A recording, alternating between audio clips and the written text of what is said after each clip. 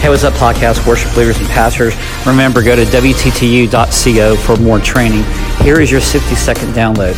It's okay that you feel lost, but knowing the real makes all the difference.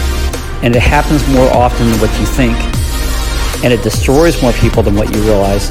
But the key is patience, not push. I remember starting out leading worship. My toughest transition was that I thought that I was alone.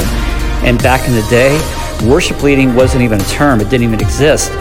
But I had to cross that bridge into the unsafetyness of doing something that I know God was calling me to do, even when it wasn't popular. Like today, there's a lot of things that we do as leaders that are not popular, but God has called us to go and grow.